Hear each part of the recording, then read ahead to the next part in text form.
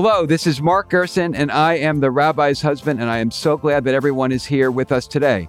The goal of the Rabbi's Husband is to understand a verse, a passage, a story, or a lesson from the Torah, and to extract that learning to apply it in our daily lives with the idea that the Torah is the most relevant book ever written to help us live happier, better, and more meaningful lives in our time, whenever our time is. And I am so excited today to welcome our guest, Michael Eisenberg, to help guide us with a fascinating take through a passage in Genesis, or actually a series of passages in Genesis that Michael will talk about. Now, Michael is an extraordinary man. Michael is one of the most successful venture capitalists in the world, and he moved with his family from the Upper West Side of New York to Israel many years ago. And consequently, he has become one of the most important forces in Israeli business, building many of the iconic Israeli companies that are familiar to consumers all over the world, and in so doing, creating lots of wealth and tens of thousands of jobs while building the Israeli economy. In addition, he has built Israel with his extraordinary family. Michael, we're going to talk about this, but Michael has 8 children, and at age 50 is an experienced grandfather.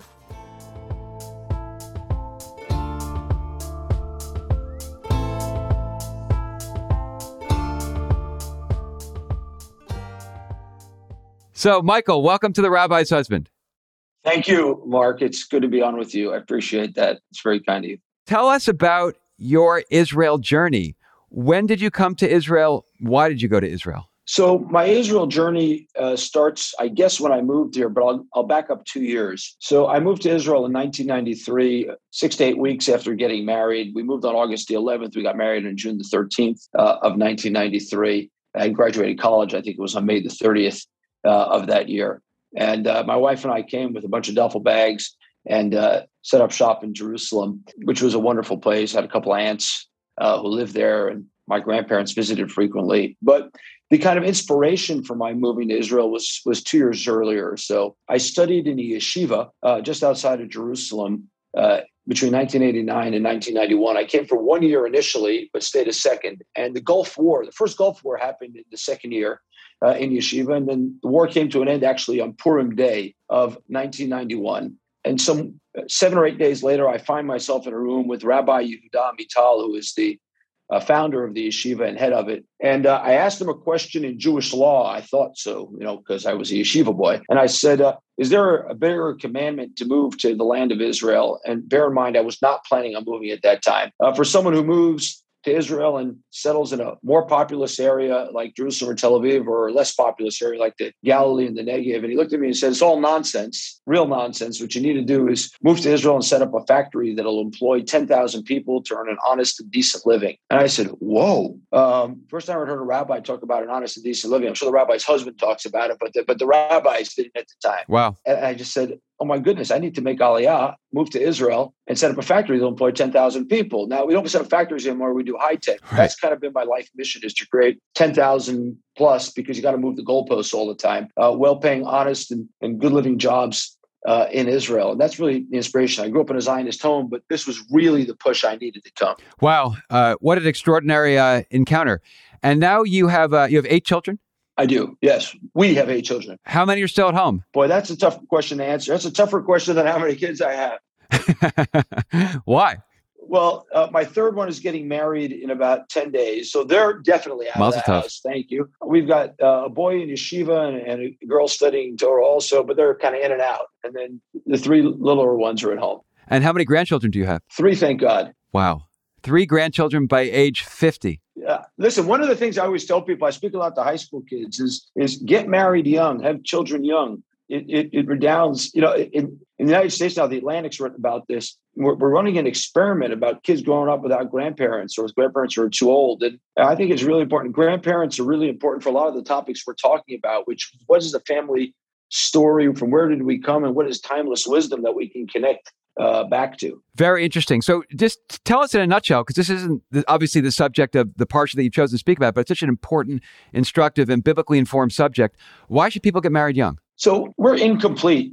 Modern zeitgeist is I need to feel complete and feel exactly I know who I am before I go find somebody else. And I think that's not true. I think we never fully figure out who we are, but the more we figure out who we are, it becomes harder to share from ourselves or of ourselves with somebody else. And we're better up growing with a partner. We're all better together. In business, we form partnerships. That's right. And in life, we form partnerships. And we need balance in life from a partner, someone will hold a real mirror up to us in times where we're feeling too good about ourselves, and will be there to support us when we're feeling less good about ourselves. And if you grow up together with somebody while you're unfully formed, together as a unit, you become stronger. And the second part is, I think when you have children young, we learn to love and accept people unconditionally, even if they're different. We have 8 children. They're all very different, even though they come from the same gene pool. So you have to deal with this spectrum of different people and love them. And I think it teaches us tolerance of other people, an ability to love and to take care of people. And that's what we're here for. And the earlier we learn that lesson, the better off we are in life. Fascinating.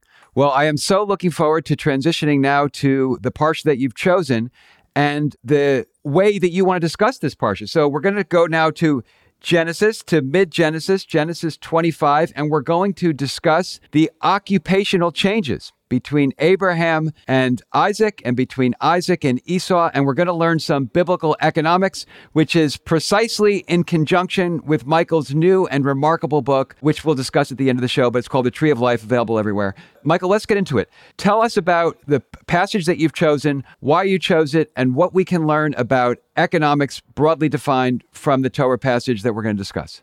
So we need to set this up, first of all. We have a generational transition. There are multiple generational transitions that go on in Genesis, from Abraham to Isaac, and then from Isaac to Jacob or Esau. And whereas from Abraham to Isaac, God tells him Isaac is going to be the chosen one, this seems to be less clear in the case of Esau and Jacob, the sons of Isaac. And we have a fascinating story that everyone kind of knows, but I'd like to read it a little differently. That is at the beginning or middle of chapter 25. These twins are born, Jacob and Esau, and they're kind of tussling in the tummy already. And the Bible tells us that Isaac prefers Esau. Why? Because he is a hunter in his mouth. What does it mean he is a hunter in his mouth? He is somewhat of a nomad, and Isaac likes that lifestyle. But we're not sure, because the Bible has told us not soon before chronologically, but not soon after textually, that Isaac is a farmer. He grows wheat outside of the territory of the Philistines. And so here comes Esau back from the field. Everyone knows the story. He was a hunter. He comes back. He's starving. He's thirsty. He thinks he's going to die. And he runs into Jacob making lentils. Now, you ask yourself, why are lentils important to this story? Well, lentils are important, or what the type of food is. Lentils are important because they're trellised. Lentils are important because there's something you don't plant like cucumbers for one season. You plant lentils for long periods, like you plant grapes for longer periods. It means you're settled down, right? So there's a big contrast in the story here between Jacob, who is settled down into the agricultural enterprise of his father, and Esau, who is a hunter. Jacob, it says, lives in tents. Doesn't that imply that Jacob is an intellectual? So the rabbis say that he's an intellectual based on that he lives in tents, based on later exegesis. But, it just seems that he's a simple person who lives in a tent, but meaning he's not out wandering, I think is the point. It's meant to contrast someone who stays in place with somebody who wanders. Someone who stays in place watches over his agricultural enterprise. You need to guard your fields, both from pests on 4 legs and pests on 2 legs. And, it's important to be there, whereas hunters, or shepherds, by the way, for what it's worth, are wandering people. Now, Abraham, and this is important to know, Abraham was a wanderer himself, right? He comes from outside of the land of Canaan. He comes to the land of Canaan, and he has mobile wealth. He has flocks, gold, and silver. He is a nomad. Esau reminds us more of Abraham than he does of Isaac. Isaac settled down. He changed the family business from being a shepherd to someone who has an agricultural enterprise. And here we find ourselves confronted with these twins, Esau and Jacob, sons of Isaac and Rebekah, one who's chosen the life of his father, Isaac. He is a farmer. He is cultivating the lentils. And one who has hearkened back to his grandfather's livelihood, which is to be a wanderer, whether it's a hunter or a shepherd or whatnot. And this is what we're confronted with. And Esau walks in and he says, I don't want to be the firstborn. And Jacob says, well, sell me your birthright, your firstborn birthright. And he says, sure, take it. Just give me the lentils because I'm going to die. Well, does Esau say, I don't want to be the firstborn, or does Esau come in a momentary state of hunger, having come in from a full day's work in the fields.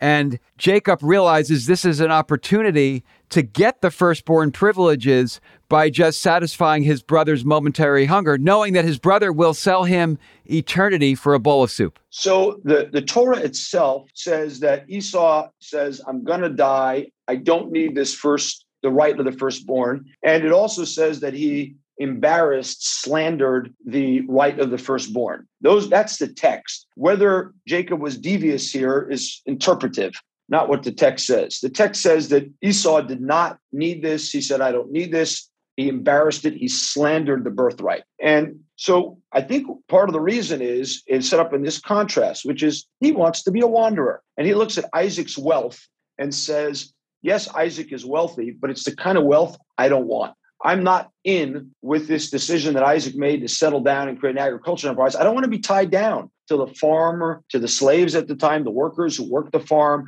to the need to kind of invest time to trellis grapes and trellis lentils. It's a more stable livelihood or in place livelihood, to the same way you said about Jacob being a tent dweller. I got to stay in a tent and I don't want to. I want to wander, says Esau. And what we see here encapsulated is a change in economics that changes family dynamics and requires a change in the types of livelihood people pursue. So if Abraham immigrated from the land of Haran to the land of Canaan, he needed mobile wealth.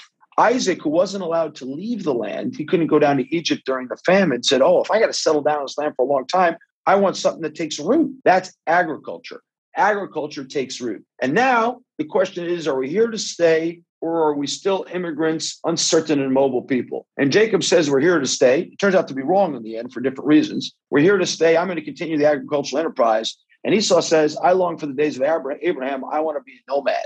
And this is highly relevant to today. Why is this highly relevant to today? Because if you think about traditional communities of faith, we have traditional professions for the most part.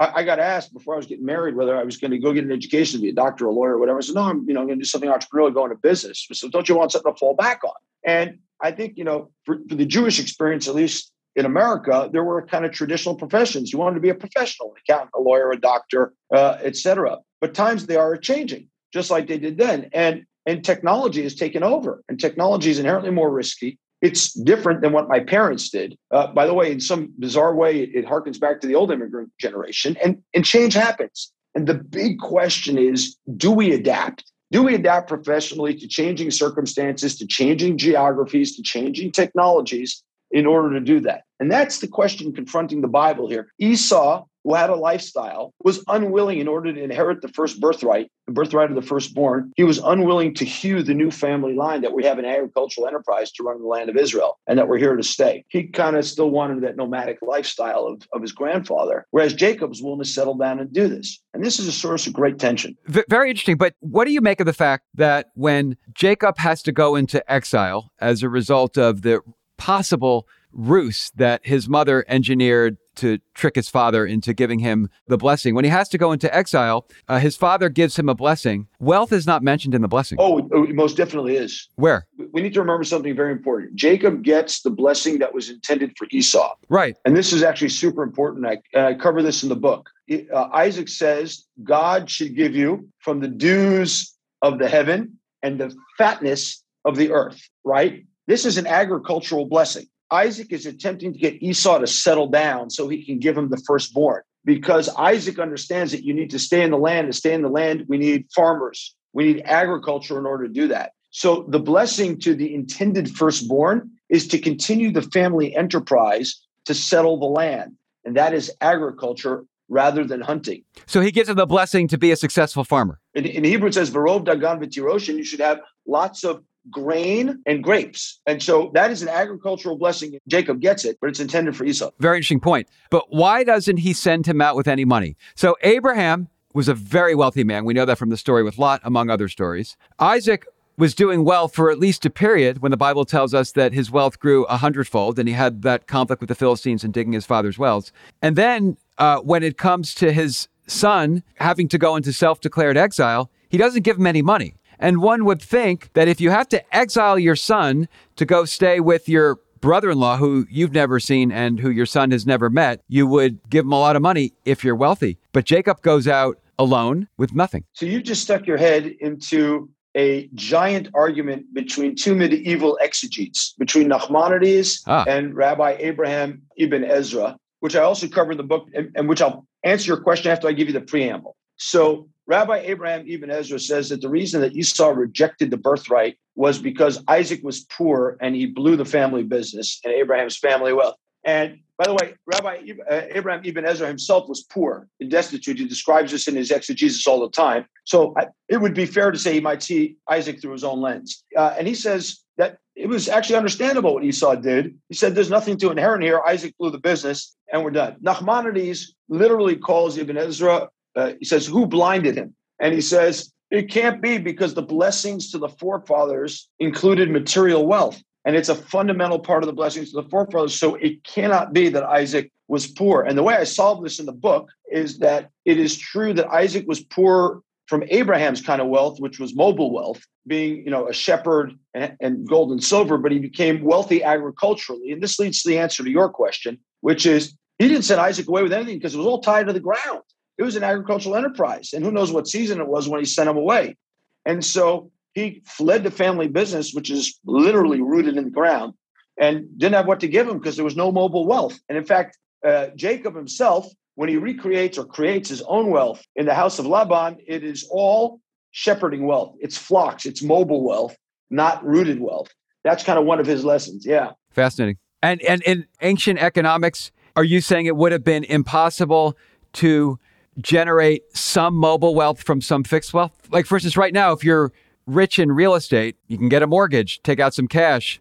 It's mobile wealth. Not very complicated, not very interesting. But there was no ancient equivalent. So are you saying that Isaac was a very wealthy man in land, but there was no mechanism to extract any mobile wealth to give to his son as he went into exile? I think there's two possible explanations here.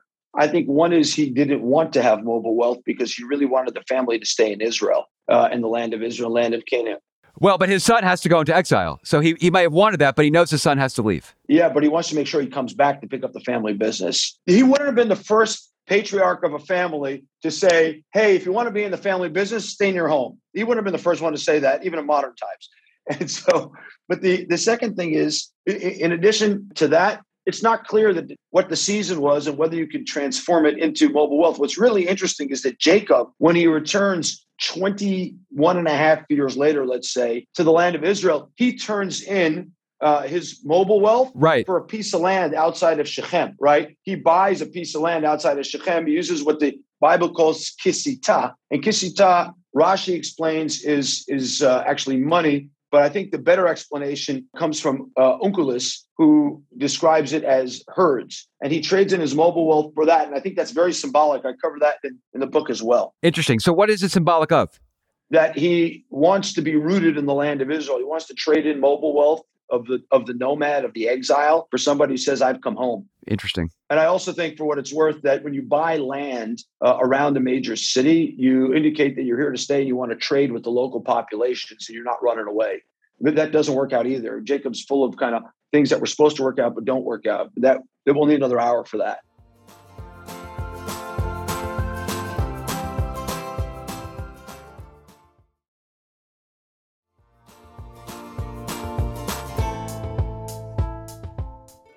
Getting back to the beginning of the story with Esau and Jacob. So when Esau comes in from the field, he's very hungry. I believe, now you obviously know the Hebrew, the expression is not give me lentils to eat, but pour it down my throat. No, that's in the commentaries. That's not in the text itself. That's not how you would translate it? I don't think so, no. It's haliteni mina adoma adoma zeh.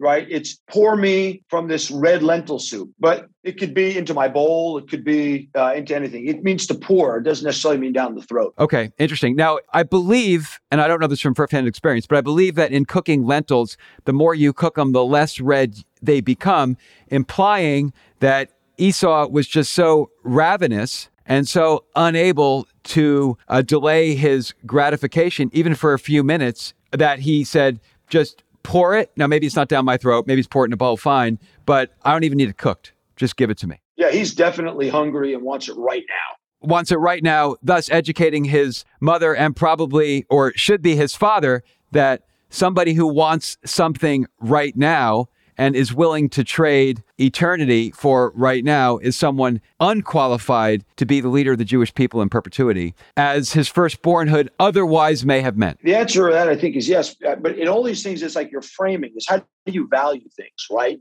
If you had a high value view of the family legacy and the family business, he probably, even if it was running in, he really kind of held it together for another couple of minutes, right? But he probably didn't value that. Right. And number two, temperamentally, to the point I think you're making, he probably is ill-suited to be someone. We need perspective in life. And perspective comes from kind of weighing your thoughts and waiting a little bit before you respond. And he obviously wasn't temperamentally well-suited for that. And delaying your gratification. Yes, absolutely. So just getting back to the very interesting dichotomy that you taught me, and I suppose most of the listeners about, between Ibn Ezra and Nachmanides, about did Isaac blow the family business, which is how I read the text, or is that, as Nachmanides said, completely wrong? Nachmanides said in modern terms, basically, Ibn Ezra, what is he smoking, right? No question. Nachmanides is pretty harsh towards the Ibn Ezra. What side are you on? Well, as I mentioned, I'm in the middle. I think that Isaac transformed the family business and changed it in order to adapt to the times and adapt to the fact that he wanted to settle down and have the family settle down in the land of Israel, and understood that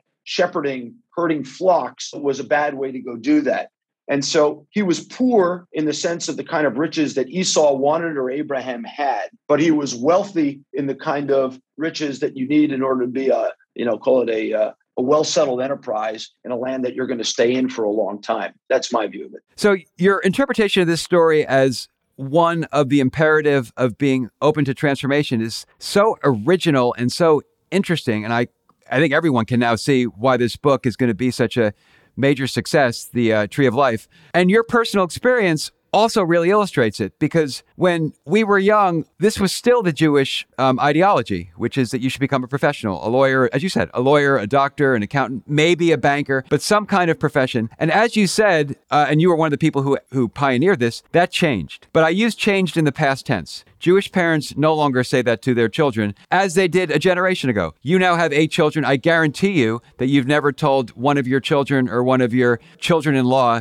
that you should become a doctor, lawyer, banker, some profession rather than something more entrepreneurial.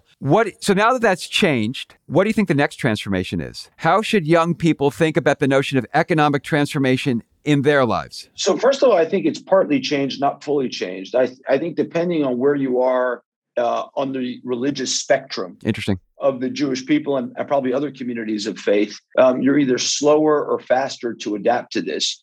And I'll remind you, we're like 30 years into this digital transformation almost at this point. And we're just talking about in the last 4 or 5 years, what I would call Jewish families moving over to this in a meaningful sense. And I still think in many, many families, getting the safe profession is important. So that's point one. I think you and I happen to know a lot of the people who have been early adopters of this. And, I was fortunate enough to fall into it early. I don't think it's true across the spectrum. Like I always say about software markets, they tend to be bigger than you think they are. I think the range of Jewish experience is wider than you think it is in this regard. And, maybe we have a small sample size. I think the next transformation, for what it's worth, is into areas that are kind of out there on the scientific edge, but they're going to transform ever more industries. So number one, things around healthcare, which is heavily regulated, but is going to be transformed by innovation. And that's 2 kinds of innovation, both digital innovation and things like synthetic biology are coming for these.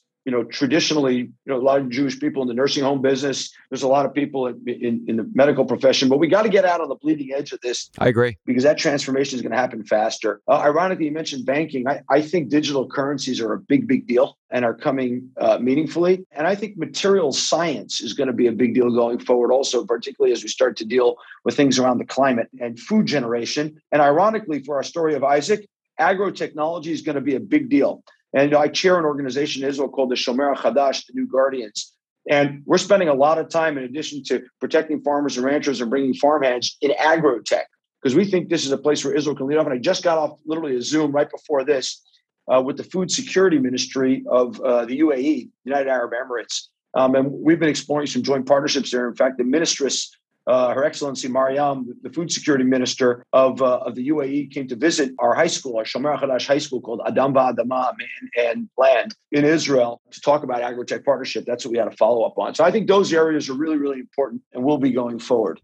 Very interesting. Now, I totally agree with everything you just said. I think you're absolutely right. But what would you advise a young person? Is there a tension with young people today as they consider those fields that you talked about and more traditional fields, whatever more traditional fields are now, because there's been so much change in the lifetime of young people today? Or are young people, as they should be, free to embrace these cutting edge fields and to go into them without the need to think that they should have a profession or they should have something to fall back on, as long as they have the infrastructure to fall back on, the education, the work ethic, the biblical ethics? This is what to fall back on. Is that the ideology right now, or are they still dealing with the tensions that people did a generation ago? So I think, when you mention things like synthetic biology or agri-tech and playing with nature and materials, a lot of what I talk about in the book, in The Tree of Life and Prosperity, is the need to put a principles framework, an ethical framework around a lot of these innovations. In one of the cases I talk about, Noah,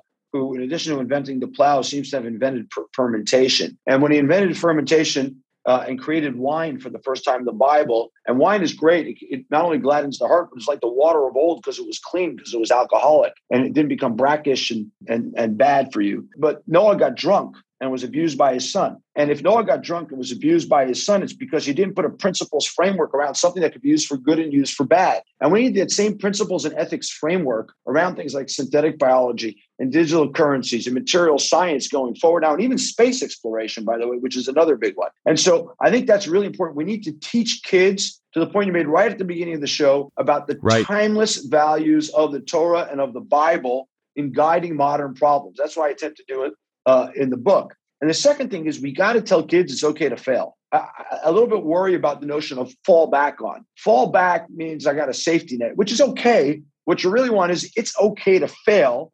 Keep working at it. Be optimistic. I was telling a young guy yesterday, he's 23, he just got out of one of Israel's elite military units. I said, if you're a pessimist, you become a journalist. If you're an optimist, you can become successful. And I think it's really true. And we need to tell these kids, keep going. It'll get better. You'll do better. And you may fail on the way. These are hard problems, but let's solve them. Let's make sure we have an ethical and principled anchoring for it. Right. Brilliant.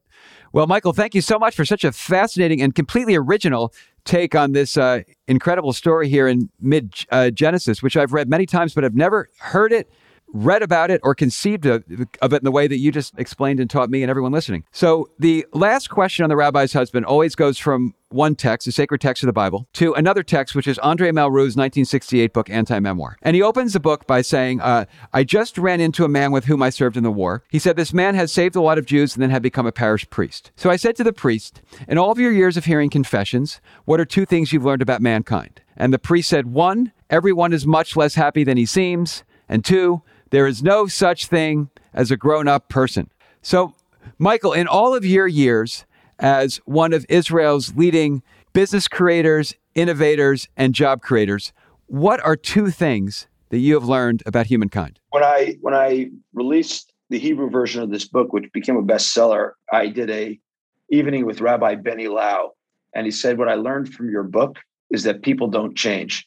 And human challenges and human nature have been the same for millennia. And that's one thing I've learned, is that there is timeless wisdom because people don't change, actually.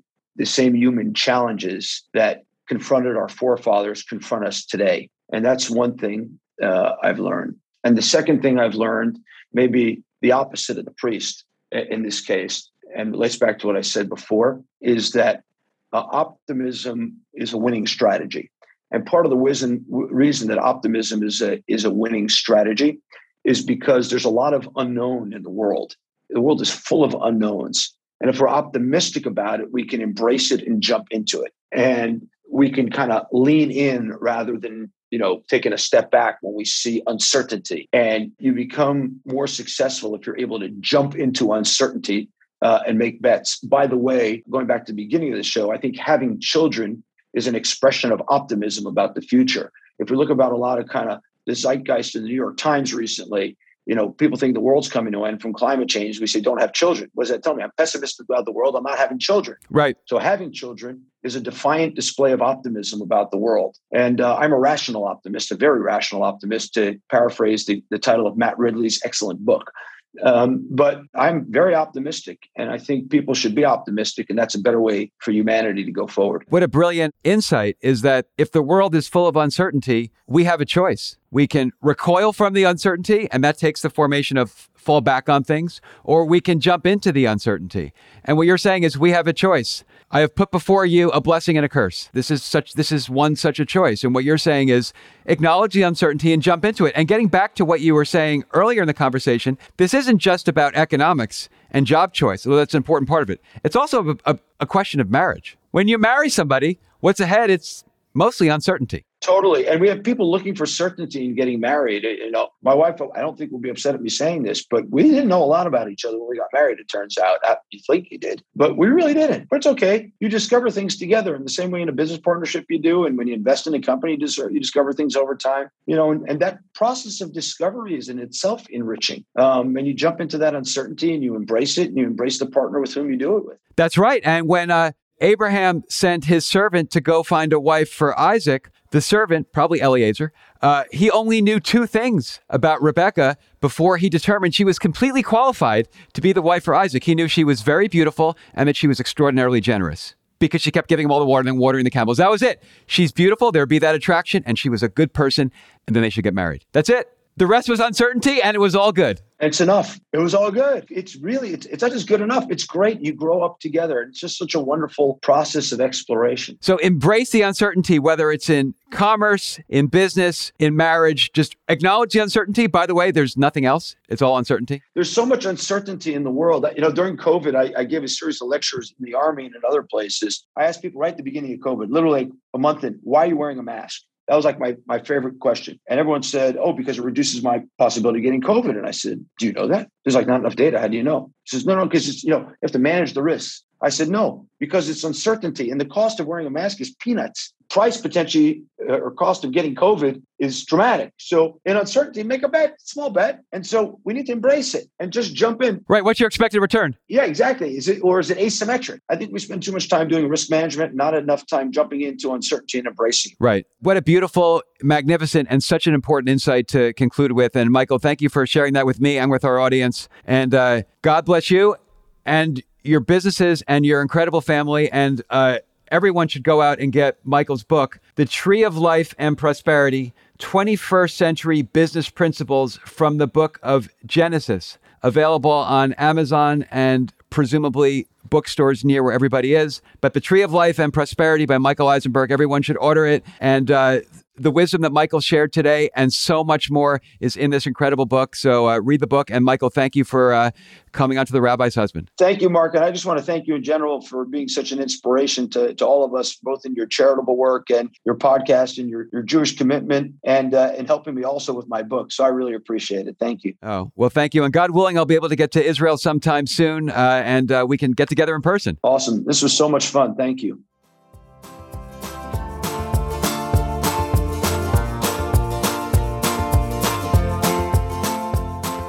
Well, thank you, everybody, for listening. Michael Eisenberg is such an inspiration in so many ways. He is an extraordinary successful businessman who has done it with a Zionist heart. He has created so many jobs, so much wealth, so much opportunity in Israel while creating Aleph, one of the great venture capital franchises in the world. And simultaneously, he's a great biblical scholar and an intellectual. And his book, The Tree of Life, is a gift to all of us. And his appearance on the podcast is too. So I just so much appreciate Michael, appreciate his friendship. Now I've had the opportunity to study the Word of God with him on this podcast, and it's such a blessing. So thank you all for listening. Thank you, Michael, for participating. And next year in Graceland.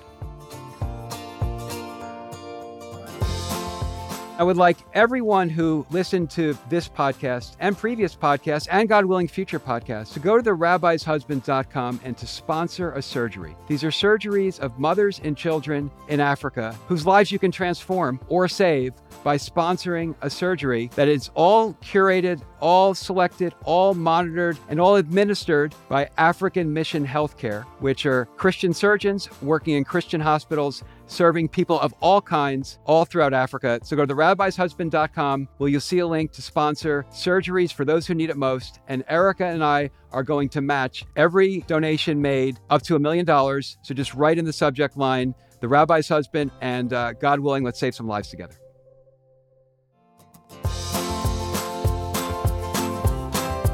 I'm Mark Gerson, and this has been The Rabbi's Husband, and thank you for listening. Please go to Apple, to Spotify, to wherever you receive podcasts, rate, review, and subscribe. I can be found at therabbishusband.com or at The Rabbi's Husband on Facebook or Instagram, and I would love to hear from you, so please email me at mark@therabbishusband.com.